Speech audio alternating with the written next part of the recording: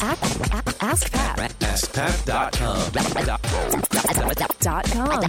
AskPat.com. Hey, what's up, everybody? Pat Flynn here, and welcome to episode 921 of Ask Pat. Thank you so much for joining me today. As always, I'm here to help you by answering your online business questions 5 days a week. All right, now here's today's question from Amy. Hi, Pat. This is Amy Matthews with Reveal My Voice.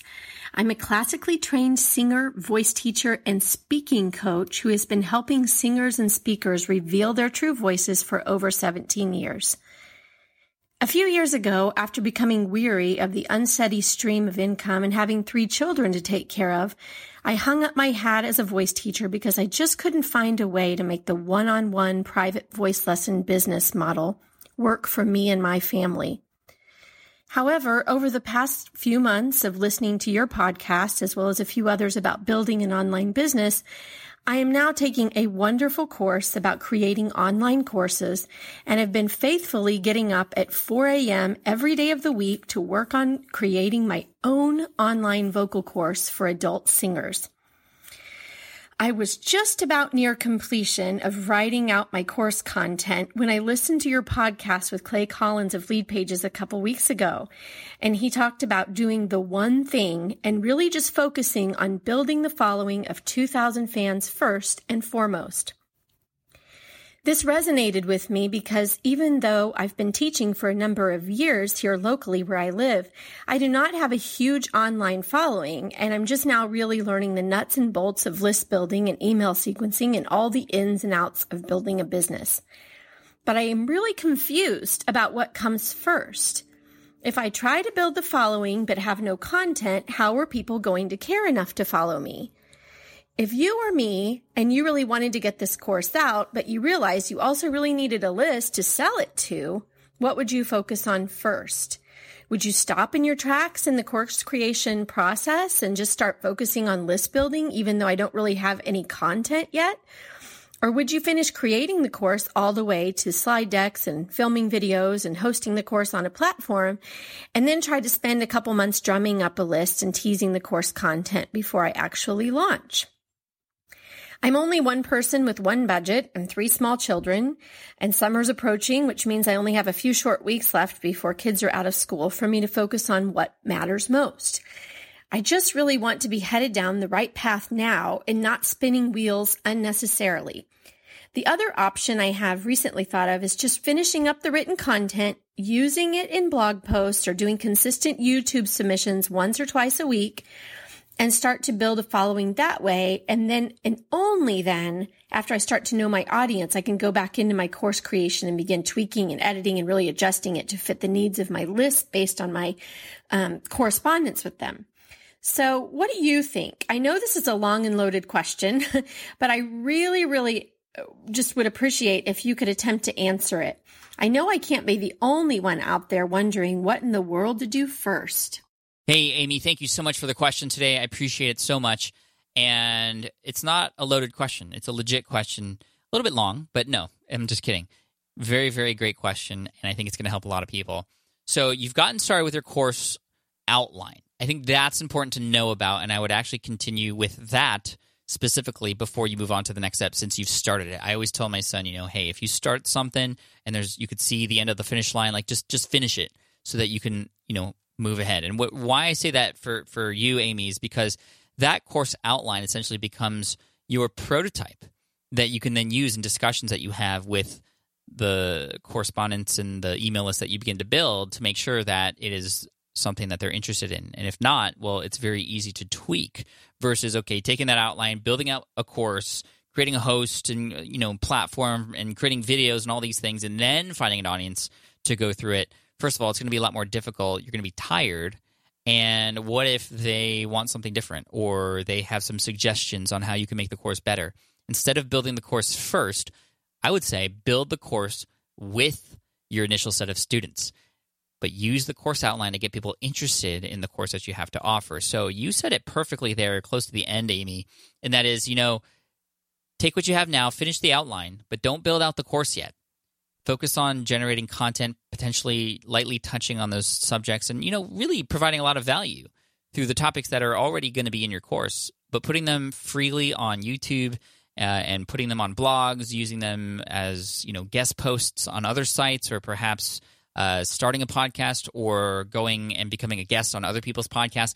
Start to build that audience and start to build interest from there. And you can utilize some of that information even more to start building an email list and start actually collecting those names so that you can then, like you said, have those conversations with people. And some of those conversations can be, hey, what do you need the most help with? So that maybe this course that you have in your head is actually too much.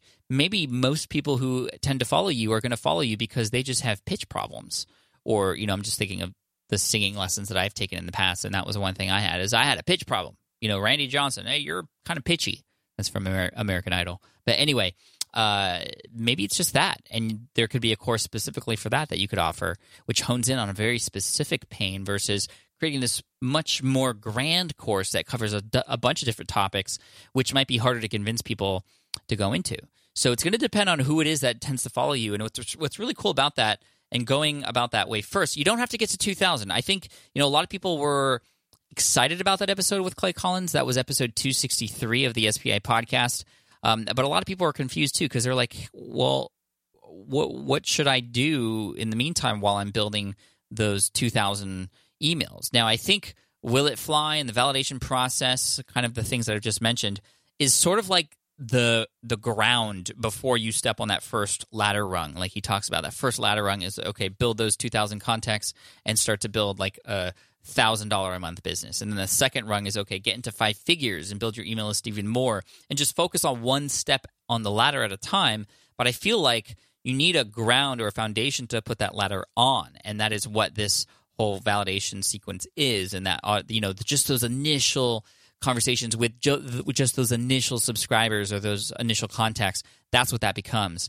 And so that's what I would recommend. So to sum it all up, Amy, finish your course outline just so it's in your head and that it's done, and it becomes a thing that you could offer as a point of conversation, as something you could send to people who seem to have interest in what you have to offer. Now, you don't even need blog content to gain interest, by the way. You don't even need to put things out there. You could essentially use the network you have to just say, hey, you know what? I'm going to be doing this. I'm going to be talking a lot more about these things online. And if you're interested in hearing more about these things as I create them, let me know what your email address is, and I'll make sure to send you this information as it comes up. This is a very, very manual, very real way to build an email list, which doesn't even utilize an email service provider at first. If you want a little bit more information on how to do that, the manual reach out and what to say and email scripts and those sorts of things, you can go to 100emails.com, any of you, and you can sign up for my 72-hour 100 email list building challenge. And so you can go there, 100emails.com. That's the number, 100emails.com. And you can go through that challenge. I'm going to send you one email per day to help you through the process of building up to 100. And you can use even that list, Amy, to start to reach out and say, hey, you know what? I'm thinking of creating this course. Here's the outline. Which parts of it seem to be most interesting to you? Or does this seem like something that would be right up your alley? There's a lot of conversations you can have just around that. So anyway, that's what I would say, Amy. Let me know if you need more clarification on that.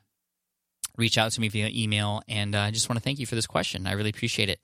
Amy, I also want to send you an Ask Pat t-shirt for having your question featured here on the show. And for those of you listening, if you have a question that you'd like potentially featured here on the show as well, just head on over to AskPat.com, and you can ask right there on that page. Thanks so much. I appreciate you. And here's a quote to finish off the day by Henry Ford, and that is, anyone who stops learning is old, whether at 20 or 80. Anyone who keeps learning stays young. The greatest thing in life is to keep your mind young. Love that. Always keep learning, guys. But I would say keep learning about the things that are relevant to you, that are about the next task that you need help finishing. That's a Pat Flynn quote, inspired by Jeremy Franson. Anyway, thank you guys. I appreciate you, and I'll see you the next episode. Bye for now. Hey there, thank you for listening to Ask Pat 2.0. Now, you might have noticed that we haven't published a new episode in a while, and that is because in 2023, after 1,269 episodes, we decided to sunset the show, for now at least. In this way, we can focus our energy and efforts on our other podcasts and other projects. That being said, all 1,269 episodes are still live and downloadable, and the published dates may be old, but there are still a ton of questions I've answered on the show and people I've coached those episodes are just as valuable as they were back then. So you can also visit smartpassiveincome.com/askpat to dig through the archives. Plus, there's a search tool on the website that lets you search across our podcasts and blog. And of course, the Smart Passive Income podcast is still live and energetic and awesome and publishing twice a week. So make sure you're subscribed there so we can still continue this conversation. And we have some of the foremost experts and thought leaders in entrepreneurship on the show every single week, so you definitely don't want to miss it. Again, check it out. It's the Smart Passive Income podcast. Just find it wherever you're listening to this podcast. You can find it there as well. Thank you again for listening in, and I'll catch you in the next one. Cheers.